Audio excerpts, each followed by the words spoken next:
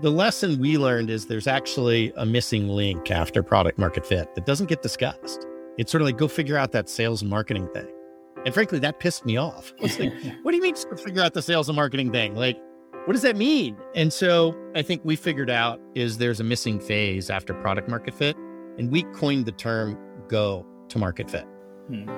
And it's the combination of finding urgency and building a repeatable playbook to win customers over and over again. Like if you can find that urgent pain that drives leads and interest and causes customers to buy now, and you can build a repeatable playbook to find and win customers over and over again, that's what unlocks rapid, massive growth.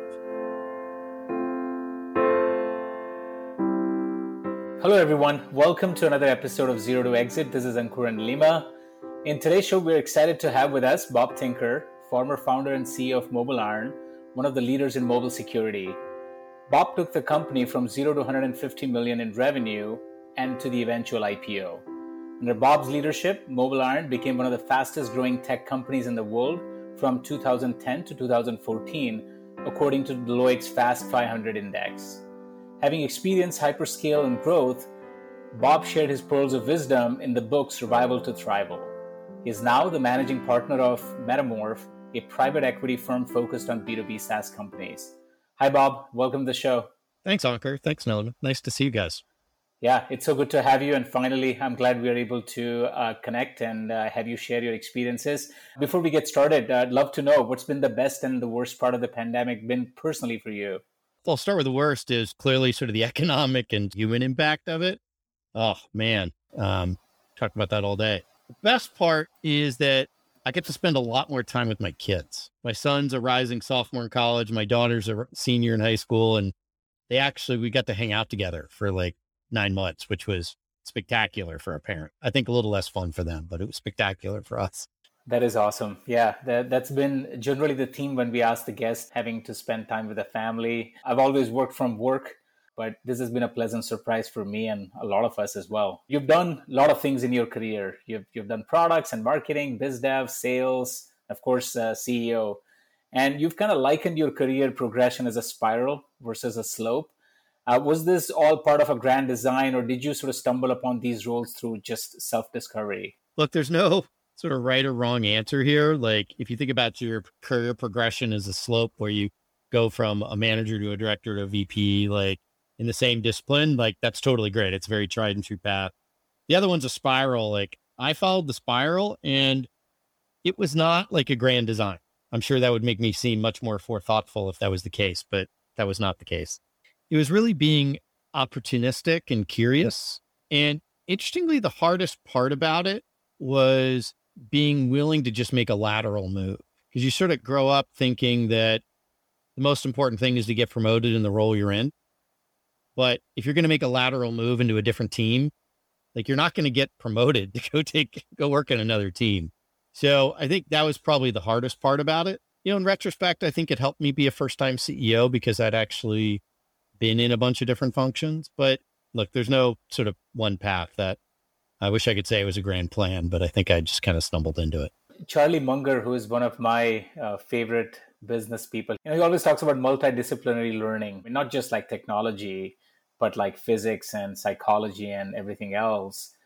Be kind of a polymath, pick up on lots of different topics. Exactly. Yeah. I think the fear that most people have, and I know we have only limited time in this, probably you can write another book on how to build a great career, but I think the fear people have is just having to hit the reset button every time you go into a new role and then sort of grow organically. Did you find it challenging, or were you sort of like you take on the new role and given your talents, you get to the next level pretty immediately? No, I kind of had to give up on like getting promoted more quickly. I think my promotional path went more slowly, but I think I had more of a long-term view of it, that I was curious to learn these different things. And I just thought business was interesting. I was originally an engineer and I went to go work in an IT department at a bank.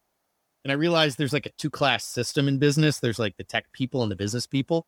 And that kind of pissed me off, actually. So I was like, hey, I want to go learn this business stuff. I want to learn how these different parts of the company run. And that's how I ended up in Silicon Valley, is like out here, the technology is the business. So you can do both. And I think it was just sort of curiosity and following what was interesting. But it was hard for a little while. I'm not going to lie. Some of my friends are being promoted to director of this and VP of that. And I was still sort of in the middle. And that was hard, but then I caught up. On the lateral move piece as well, Bob. So if someone is actually thinking about that, and you said opportunistic and learning mindset, but now that you did that 2-3 times, is there a playbook or a guiding principle that when you're doing the lateral move, these are the two things that you should think about? Of course, you're giving up on the growth, but what else? So the biggest thing is, do you smell an opportunity? Like, do you smell an opportunity to learn? Do you smell an opportunity to make a difference? Opportunity doesn't present itself every day. And so if you smell it, if you see it, that's an opportunity to go potentially grab. The second thing is there somebody you can learn from? Doesn't even have to be in the company. Just, do you have somebody you can ask questions of? Do you have somebody you can get advice for? Do you have a mentor that can be helpful on that? And it's a great excuse to develop a terrific professional network, because people like are honored when you ask them for their advice and help. Like, they're kind of flattered. And I think I was scared to do that. And then I realized that people like to help. So in some ways, like, the people that helped to be a mentor to me as I sort of moved from engineering into product into marketing into business development and sales, like, have become sort of my club of mentors that helped me along the way.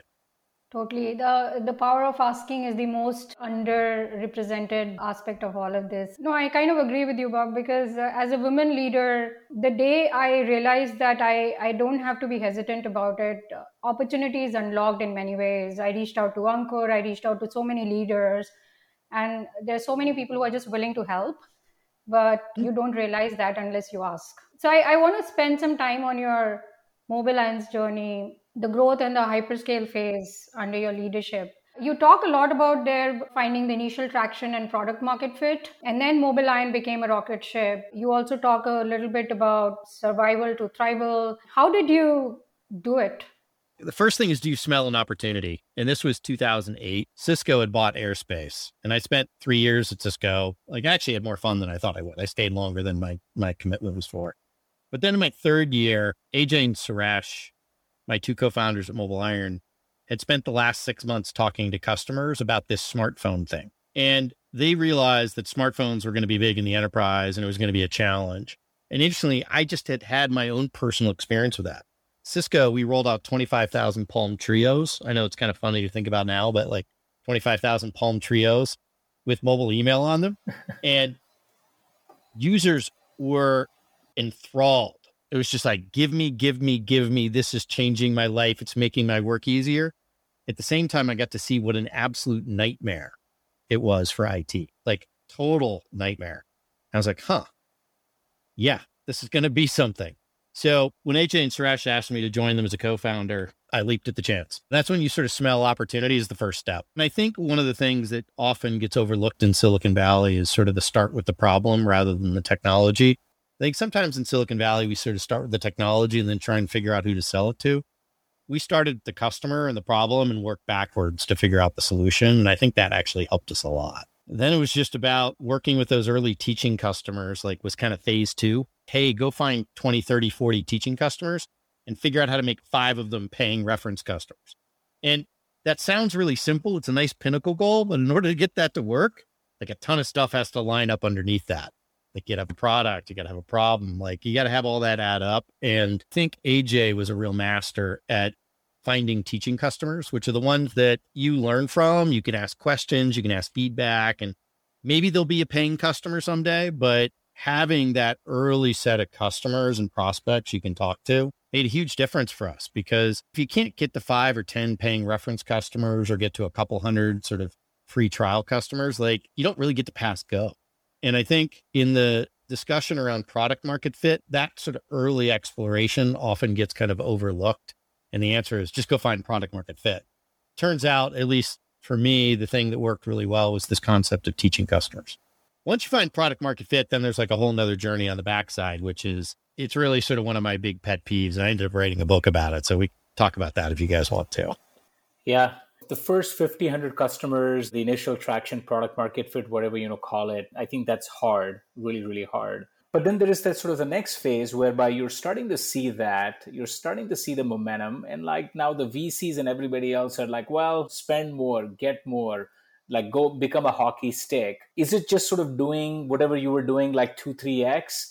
or that changes how you operate the company, how you hire, retain. Talk us through the hyper growth phase, that 2010 to 2014, the things that you now know, but you didn't know back then. Walk us Right. through that sort of hyperscale and growth journey of Mobile Iron. Yeah, there was two core lessons I learned the hard way on sort of Mobile Iron, going from like 50 early people with like 20, 30 customers to 1,000 people and 15,000 enterprise customers. Like that was over like a 3.5, 4 year period.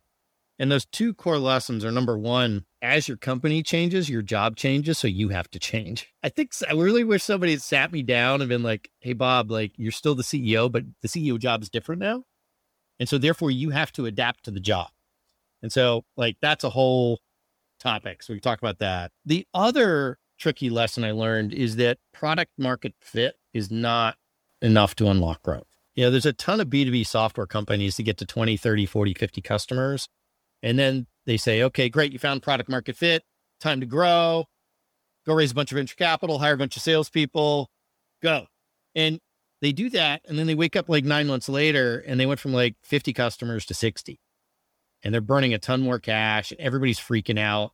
The lesson we learned is there's actually a missing link after product market fit that doesn't get discussed. It's sort of like, go figure out that sales and marketing thing. And frankly, that pissed me off. It's like, what do you mean to figure out the sales and marketing thing? Like, what does that mean? And so I think we figured out is there's a missing phase after product market fit. And we coined the term go to market fit. And it's the combination of finding urgency and building a repeatable playbook to win customers over and over again. Like if you can find that urgent pain that drives leads and interest and causes customers to buy now, and you can build a repeatable playbook to find and win customers over and over again, that's what unlocks rapid, massive growth. Actually, late 2009, we won our first 30, 40 customers. And then we won another 10, then we won another 20, and it was fine. Once we found go-to-market fit, this repeatable playbook and the urgency, we went from winning like 20 customers a quarter to 50, to 150, to 300. 2 or 3 years, we won 500 enterprise customers a quarter. It was nuts.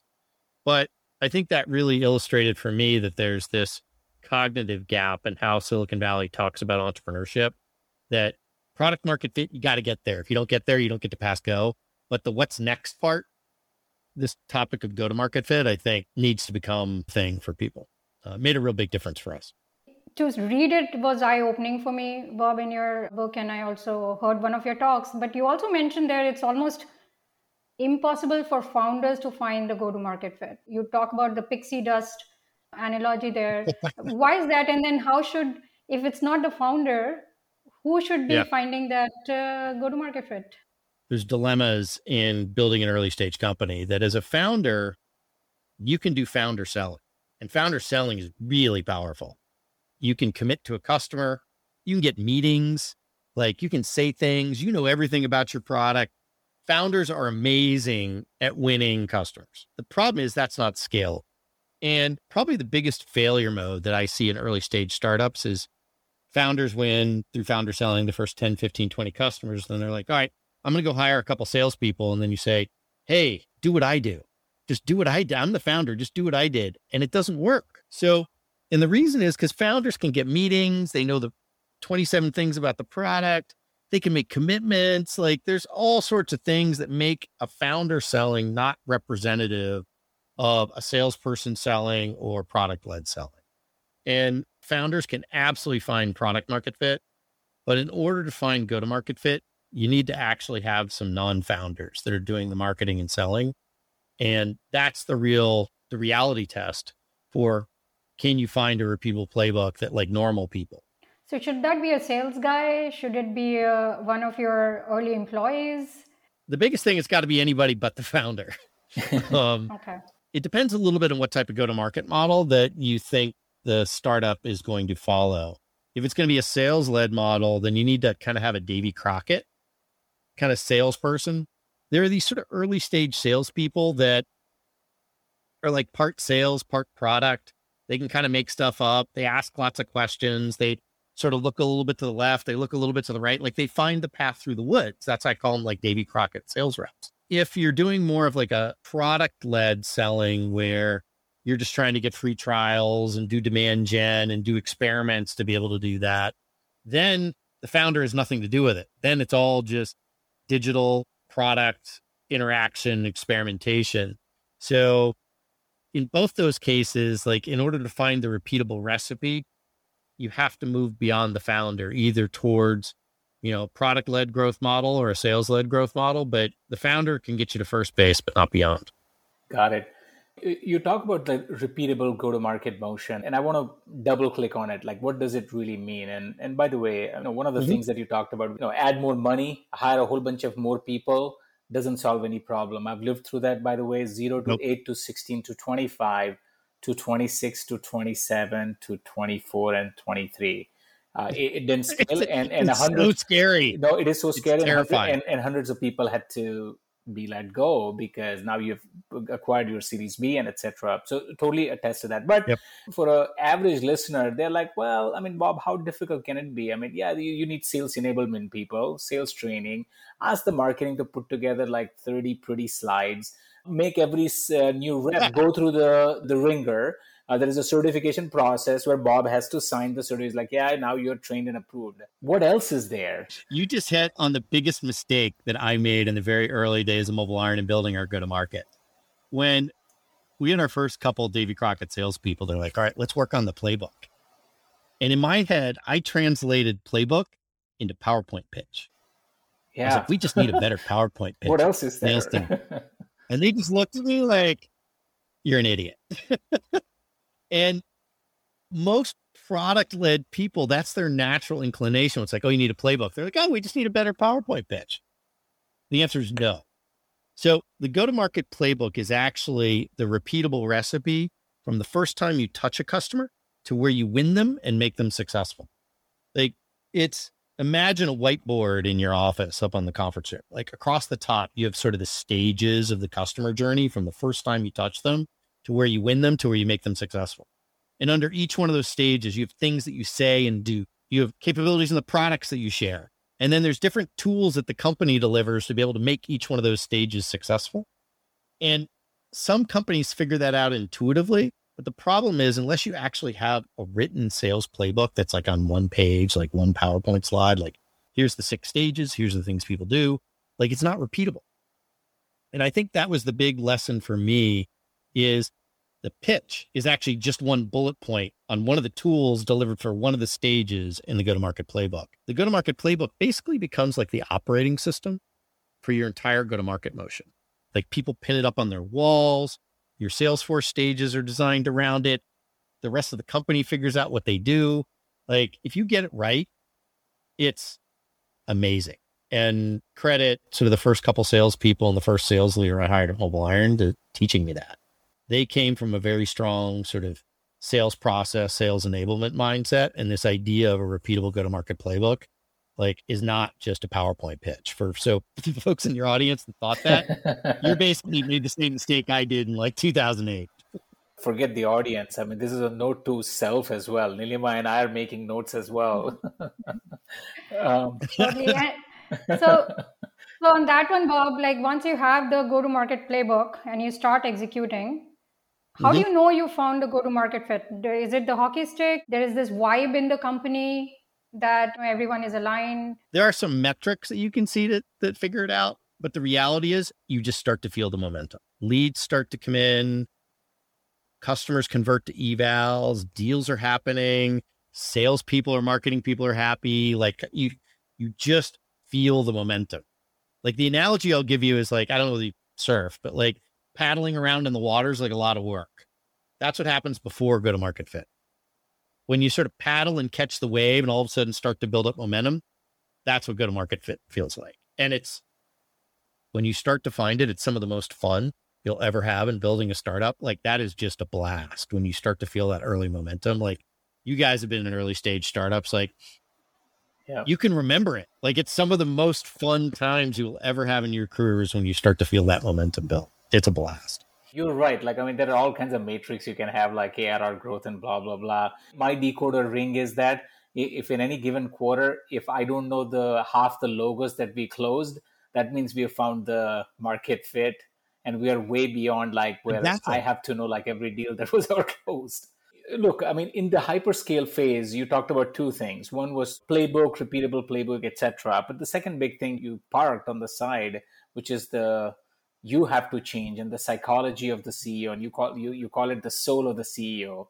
How do you have to personally change? I mean, you were the man, like you were the guy who got the company from 0 to 40, 50, whatever, but now you have a whole bunch of people doing it. How do you have to change? So as the company changes, like my job as CEO changed, but it's not like you get like a memo someday to say, well, you've got a new CEO job, time to change. And you get these unhelpful memes like you need to scale. What the hell does that mean? Like you need to scale? Like, what does that mean? That is totally unactionable. What I found that was actually the hard part was unlearning. The very things that helped make me successful as sort of a phase one CEO, in many cases got in the way as we shifted to phase two. And then those phase two things became problems when we got to phase three. And I'll give you some really specific examples. So in the very sort of early stages, being a CEO is sort of like Captain America or Wonder Woman with your platoon in the woods. Like you're digging ditches, you're throwing punches, you're getting punched, you're the project manager. It's a blast. Like it's super fun. But then at about 50 or 100 people, your job changes to be more like the Avengers, where you have to hire a band of superheroes. Yeah. You have to let go of the things you've been doing, and you hire people that are better than you. And the first thing they do is call everything you've built ugly because they're like, oh, I can totally do better. And that you're like, oh, but I've been working really hard on this. That feels terrible, but that's exactly the right thing to be happening. And then the next shift, and this one was really hard on me, was with about 300 or 400 people, you shift from being kind of the Avengers to being more like Professor X and like the X-Men, where you're like the dean of a university and you have to do a lot fewer things, but for a lot more people, and repeat yourself over and over and over and over and over and over again, which drove me berserk. Like, because in the Captain America, Wonder Woman, and Avengers stage, you're like, we talked about this, we decided, we moved on, let's go. But in the Professor X phase, like part of your job as CEO is to be a signal generator, which means repeating yourself. Yeah. And I was judging my performance and my role as like the late stage CEO through the lens of like the mid stage CEO. And like I had to unlearn that. And that was a rough transition for me. But you know, we spend a lot of time talking about what we're learning, and that's super important. But one of the things that I wish we would spend more time bringing into sort of the forefront of our brain is what are the things we need to unlearn?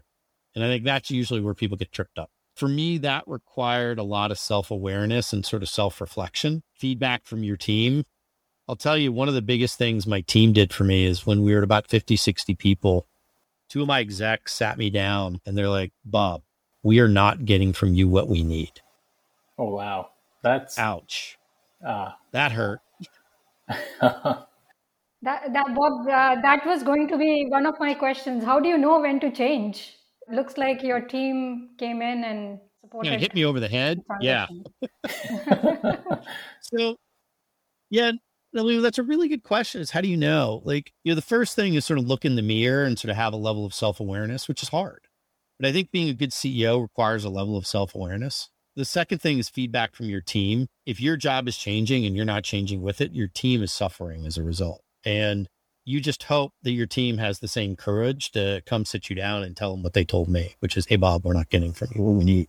And I'll tell you exactly. So effectively, the problem was I was still being the CEO of the stuff that I like to do and not being the CEO of the company. I was being focused on customer and product stuff because that's what I was good at. That's what I like to do. And the very early stage, everybody does sort of what they're good at. But now we sort of were growing up and they needed me to be the CEO of the whole company. And I wasn't being the CEO of the whole company. You know, I needed to be paying attention to sales, product, go to market, finance, culture, like all these different things. And I owe them a debt of gratitude for sitting me down and hitting me over the head with that. So I think it's some combination of self-awareness and looking in the mirror. And hopefully your team feels confident enough about themselves to be able to and feel like they have permission to come give you bad news. So that's an interesting point you make here, that you have to own and manage like 8 function. You had a certain characteristics as a CEO, like you were a product or a sales or go-to-market facing leader. you would naturally gravitate towards that. And then whatever your weaknesses were, like you would find the best talent in the world. They don't have to be managed, like the best CFO ever. So you can continue to focus on those functions. Isn't that the right way to do it? Like, so what do you mean when you say like, oh, I had to focus on like 9 different things? You may not be a lean in type of people pleaser type of person because you were always the go guy, but then you hired a head of HR who's amazingly good at that function.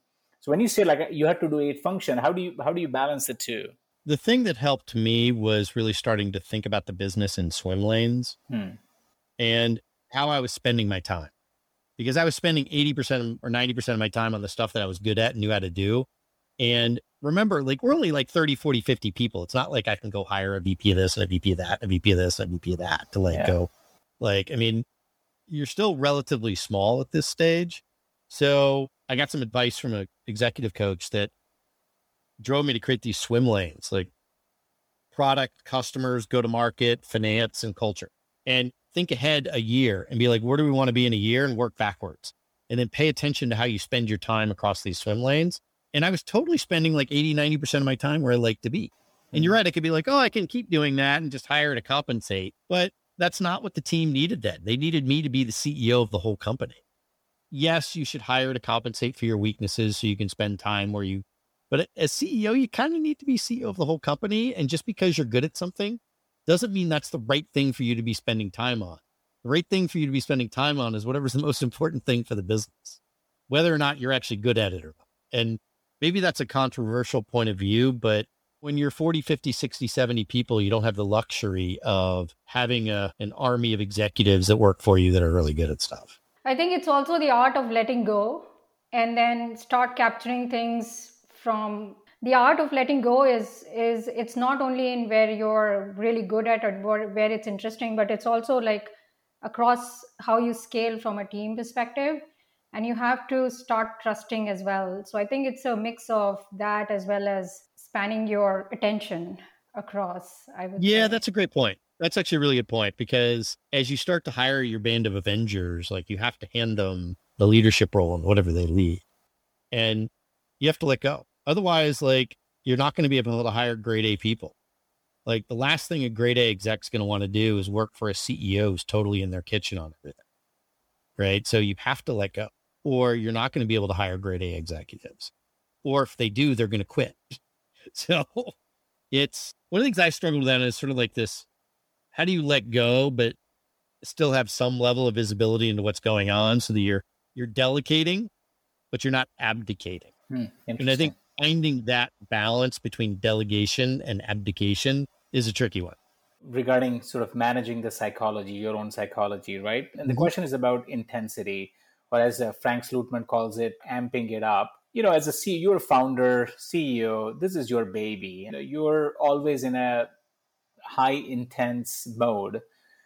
When do you know when to turn the heat on your team as they're getting comfortable, maybe raising the bar, versus just letting go, let them be, have a good work-life balance? But the answer could be, well, you got to do a bit of both. But then like everybody's like, well, this guy's a bipolar. Like sometimes he's telling us to be having a good work-life balance. Sometimes he's just turning the heat on. How do you balance the two? Yeah, I'm a little bit more with Slootman on this, that I think if you're going to be part of a startup and building a startup from like 0 to 1,000 people, if you are fortunate enough to be in one of those situations where you have a chance to ride a rocket ship, like there's not a lot of work-life balance.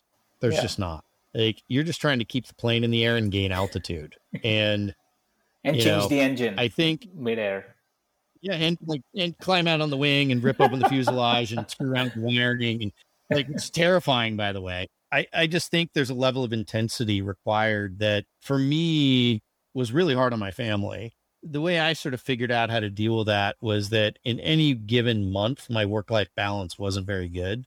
But if I could occasionally find like a week where I could sort of dial it back for a little bit and sort of rebalance things, that was sort of how I did it. Like, I had very bad work-life balance in any sort of given week-to-week situation, but every once in a while I'd find a spot where I could really dial it back or encourage my team to dial it back. I think work-life balance every week in an early stage company is like, I just think impossible.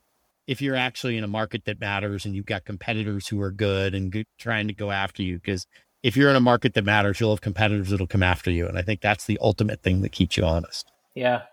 No, I'm glad you said it. I think in Silicon Valley nowadays, this is not the right thing to say, but Jack Welch has said it over and over again. Slutman obviously has it. I don't think there are a lot of options.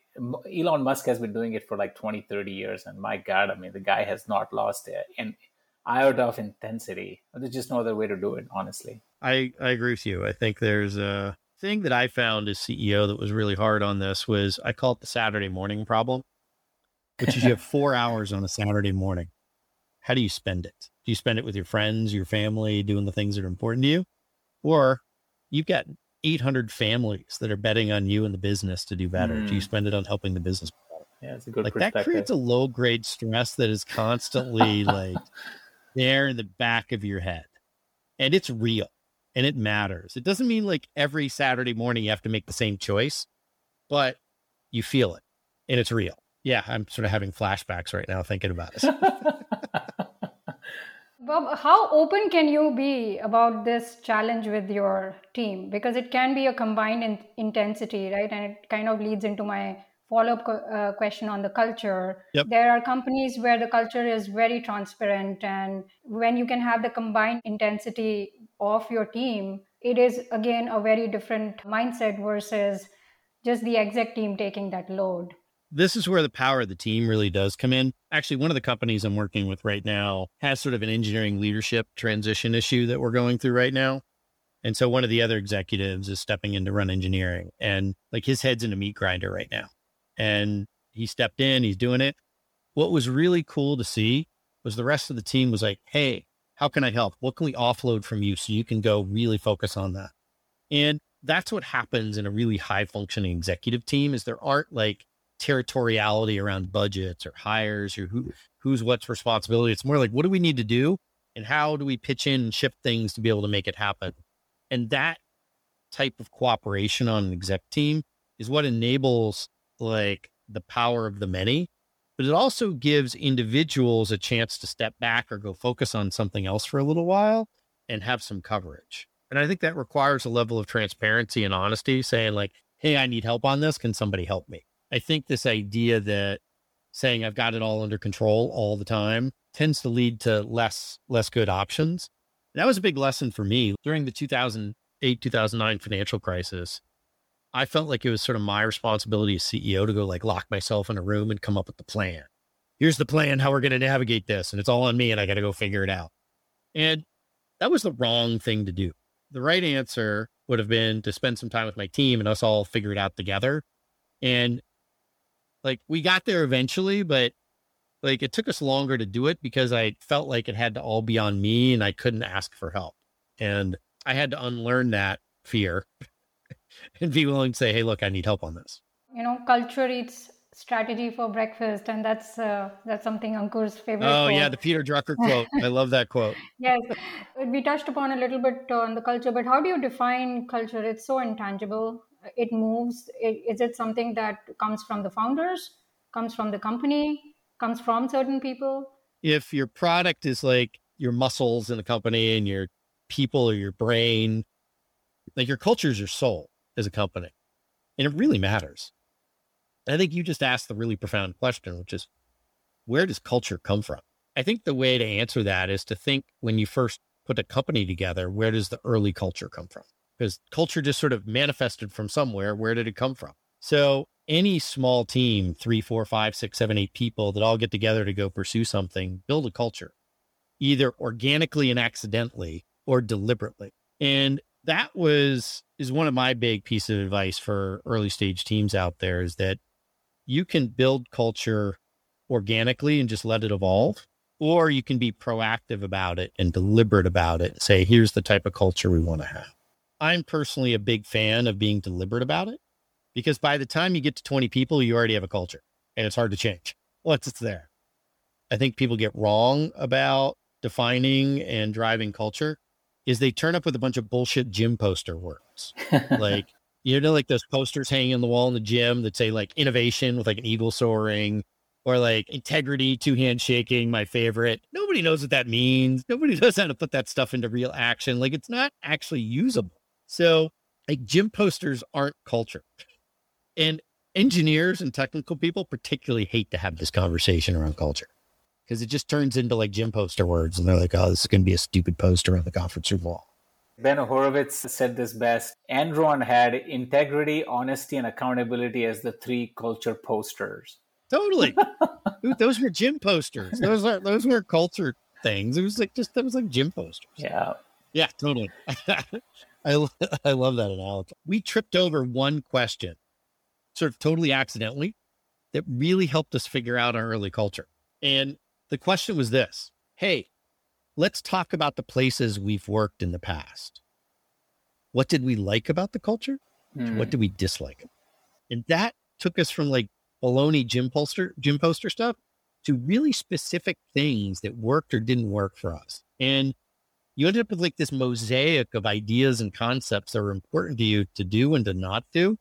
And that turned out to be a really productive conversation that helped us sort of figure out like, who do we want to be? I'll give you a very specific example that came out of that is that we made intellectual honesty a cultural touchstone, which is celebrate the good, but talk about the bad. People would use that. Like I had my director of QA come into my office. We were like we're probably 250 people. It's like, Bob, I got to play the intellectual honesty card. We got like a turd over here. We got to go figure it out. And as the company gets bigger, people like stop telling you the bad stuff because they're worried. Being able to give people permission to talk about the bad stuff and the intellectual honesty to do that, I think is one of the reasons why the team told me when we were 50 people, they weren't getting from me what they needed because they felt like they had permission. And like that came out of this question about what are the things we liked about past cultures and what are the things we didn't like about past cultures was that concept. And that turned out to be a really powerful culture touchstone for us. Interestingly, fast forward 4 years, people were using that as permission to be an asshole. And so we talk about celebrate the good, talk about the bad, be constructive. Yeah. Right? You also had a famous Melton example. Melton is one of my favorite characters from Office Space. What was that cultural norm at Mobile Iron? You remember Melton? Well, actually, have we talked about this? That's so funny you brought that up. So we have not. Everybody. So you've seen the movie Office Space, right? Absolutely. The red stapler. Yeah. So everybody at Mobile Iron, when they joined in their little initial welcome kit, got a red swing line stapler. And most of the people like, that's a funny pop culture joke. Like this guy that we hired in Germany was like, what's up with the red stapler? So you can have funny little like cultural touchstones like that are just funny. Yeah. So I think we were the largest buyer of red swing line staplers for like a couple of years. Oh, that is crazy. You defined the culture with the team together and then it sort of percolated down. So follow-up question, everyone is running when you start the startup. So I want the top talent in my company and how important it is to hire top talent in your company. Like, does everyone need to be a superstar? Look, the founders of a company need to be really high caliber because you got a very small team. You're getting a company off the ground. You're like birthing a thing. And then you sort of run into a challenge. And I think this doesn't get talked about that often in Silicon Valley. You sort of talk to somebody that like built a great company. Like, of course you need to hire top talent. You should only hire grade A people. And that's all you ever hire. And the reality is the founders are going to be grade A because that's where you started. But when you're just getting off the ground, it's really hard to hire grade A talent. Because grade A talent is going to look for proof points and examples, and they want to be able to like join something they know is going to be successful. And in hires like 5 through 15, like you don't know whether you're going to be successful or not. So it's really, really hard to hire top talent at that stage. And what I found worked there was sell the vision and the opportunity that, hey, look, this could be really big. The second thing is look for people who want to get in the ground floor. Because if they've already been there, done that, often they won't come to something that early stage because they just don't need to take the risk. So you want to find somebody that wants to get on the ground floor to sort of really take the next step in their career. And the third thing is fire fast if you hire wrong. Yeah, we made a couple mishires in the early days, and the best thing to do is just fix it quickly, and it's painful. But I think these memes of like, you just have to hire top talent, that's the only thing you can do, I think end up doing entrepreneurs a disservice. It's sort of like you just need to scale. These little one-liner memes end up not actually being that helpful in reality. You left obviously Mobile Iron having seen it reach the peak. And then you mentioned somewhere that sometimes it's just time to be done. How do you know when the time's up? One of the hardest things about being a founder and early stage entrepreneur is your ego and almost like your soul gets sort of tied into the company. And it's part of what I think gives founders and early hires like superpowers inside the company because they're that vested in it. The challenge with that is at some point that can create founder drama or hold the company back.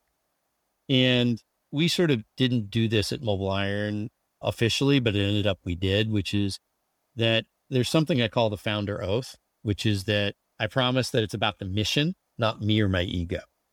So trying to leave your ego out of it is a really important thing to be able to do. The second thing is sort of remember that, yes, everybody may work for you as CEO, but you work for them as well. And to remember that responsibility. And the last thing is that if you are so fortunate that the business grows beyond you someday, founder drama is the biggest thing that can screw up a good company. So gracefully step aside for the good of the mission. It's easy to say that, but it's hard to do. AJ, Suresh, and I, who were all the three founders of Mobile Iron, all three of us stepped out of our initial roles at one point. AJ stepped out of his role, Suresh stepped out of his role, and eventually I stepped out of the CEO role and got the company from 0 to like 150 million in public. I was straining to take the company to the next level. I probably could have figured it out. I probably could have unlearned my way to the next level. But as a public company, you sort of have to ask yourself, is that the right answer for the business? And you have to do that in a dispassionate, ego-free way and be like, maybe the right answer is for me to step aside. So I did. It was hard on my ego. It felt hard and weird, but it was the right thing for the business. And I think that's sort of your ultimate goal as a founder and leader, is to build something that has value and sustains itself. And sometimes it gets beyond you. And that's actually a good thing in some ways. So it's not a fun thing in the moment, but it's the right thing as a leader. Yeah. And Mobile Iron's not been the same company since then, just like Apple was not the same company after Jobs left. I think there's something to be said about the founder CEO, and that walls are built with the founder's blood. You can't hire for that, but sometimes that's just the nature of the reality and you got to move on. Yeah, I struggle with that, whether it was the right decision or not. I think it was still the right decision, but yeah, it's hard. There's a lot of really good companies that get hosed up by the founder holding on too tightly too. Yeah. Right. There's probably more examples of that than Steve Jobs examples. That is correct. I think the answer is just make sure you leave your ego out of it. That's the punchline. Yeah. No, I mean, this is not just a problem with CEOs. I mean, you're right. There are counter examples. I mean, the most famous athletes, they don't know when to retire, right? Like, and sometimes they have to, the artists and musicians or whoever, right? Not the case when you are on up and up and like on a super high, but sometimes that does happen. Yeah, it's hard. I wish there was a crisp answer for it, but sometimes it's just time and the company's getting beyond you. And that was the decision I made at the time and the decision I made with the board. And I think it was the right decision at the time. So we'll move to your metamorph journey now, the second act. So far, you sound like someone who loves to build and scale. And if I may add, the more I'm reading, also to teach. Why did you decide to start Metamorph? So you just answered the question for me, actually. That's really interesting. You picked up on that. So if you pull apart my personality, there's two archetypes. One is the builder and the other one's the teacher. And when I thought about what my 2.0 was going to be after Mobile Iron, at first I was like, okay, I'm going to go do the CEO again. And that would have been fine. It would have been fun and, would have been good, I hope. And that's the builder in me. But that wasn't very satisfying to the teacher in me. So I was like, all right, maybe I should just go be an investor. And then that was sort of all teacher, no builder. So then I was like, So what I hope to accomplish with Metamorph, we call it operator-led buyout, is that me and my partner are both former CEOs that started companies that took them public. We basically buy small SaaS companies and become executive chairman, and our butts are in the building 2-3 days a week with the team. So the idea is that we're both builders and teachers.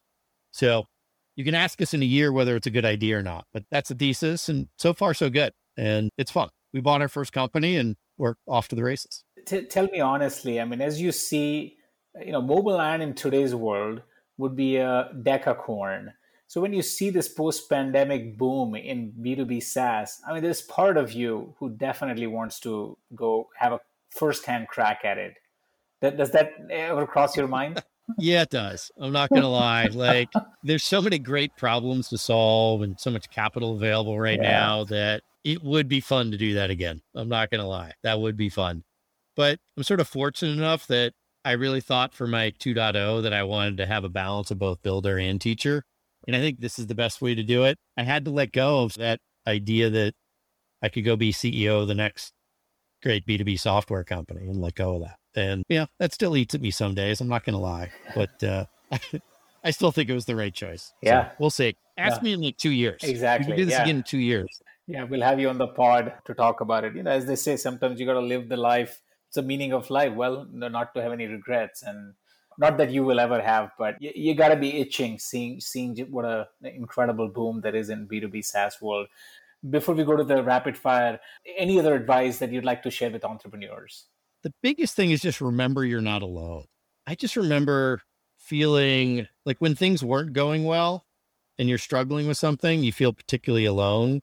And you're like, particularly right now when everything's going up and to the right, you're like, oh my God, am I the only one struggling with this right now? And, the reality is that I wasn't alone at the time and they're not alone at the time. There's others that are struggling with it. So reach out, ask for help, and just remember you're not alone. Because, we talk about the successes and the highs and the great parts and things like that, but there are dark times and ditches, and two of your key executives decide to leave to go work somewhere else at a time. And you're just like sitting with your head in your hands at home at the dinner table.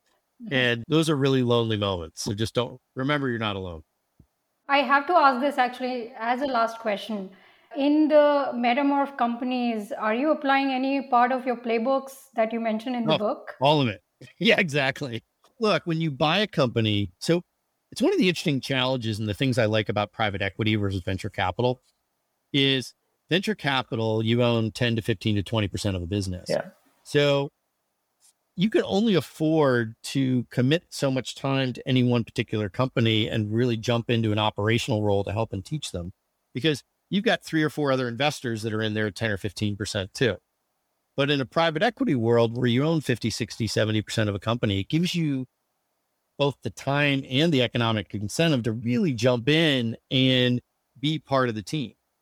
And so we are absolutely applying sort of the lessons we learned at Mobile Iron and Jive and the things that are in the book in terms of go-to-market playbook, the early stage repeatability, the late stage repeatability, unlearning, yeah, absolutely. And it's great because when you own a company, you and the CEO basically get to sit down and decide what to do, and you just go do it. Amazing. It would be great to actually have you and one of the company founders talk through that playbook at some point of time on the pod, because that's like something that is in action, right? You're just not about, I'm applying it right now and I can talk about examples as well. So that'll be great. We could totally do that. Give us 6 months and we'll have it nailed down. We can talk about what worked, what didn't work. And you can hear from the head of sales and the CRO what they thought about it and talk to the CEO. That would be fun, actually. That would be great to do. Thank you. So let's do that. Okay. With that, we'll go into the rapid fire round. You ready, Bob? Let's do it. Okay. What's the best B2B SaaS company right now? I'll give you 2 answers to this. One is what's the best sort of big established B2B SaaS company out there right now? And then sort of who's my favorite up and comer. So my favorite established B2B SaaS company out there was Snowflake. And Alker, you brought up Slootman earlier, but I just love what they're doing with transforming sort of the data layer, but they're also creating a data market around it. I think the things that they are doing, they were thinking 1 or 2 steps ahead of everybody. And I think it's spectacular. My favorite sort of up and comer, interestingly, isn't just a software company. It's called Spring Health. They are re-engineering mental health and applying technology and applying software. And frankly, most companies and most insurance companies treat mental health as sort of a 2nd or 3rd tier offering in their healthcare services. And Spring Health is creating a tier 1 mental health service. And they went from 0 to 16 million to triple digits relatively quickly. And I just think not only is it a great business, but it's actually really adding value to the world.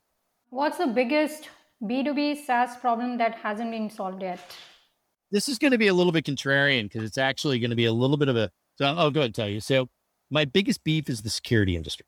The security industry writ large is kind of a bug fix on underlying operating systems and virtualization layers that just aren't that good and aren't that secure. And the biggest problem that's not solved is why haven't we fixed that? Like, why do we have to have such a large security industry to like stick our fingers in lots of little holes in the dike? Like, why can't there be a more secure layer of computing, both at the operating system layer and the virtualization layer, that helps us not need so much security? Which is sort of contrarian because we all work for security companies and have done that before, but that's a big problem that really hasn't been solved yet that somebody should solve. And does that come from the Mobiline thought process? Because as an endpoint person, I used to think about it also all the time. Why can't just Microsoft fix all the things that I'm writing to fix right now, right? And why can't Linux do that?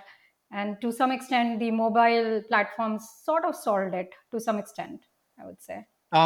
So I think the answer is because there's so many lines of code that security issues come from either design issues or human error. And all of those platforms have so many millions of lines of code that you just can't cover the surface area.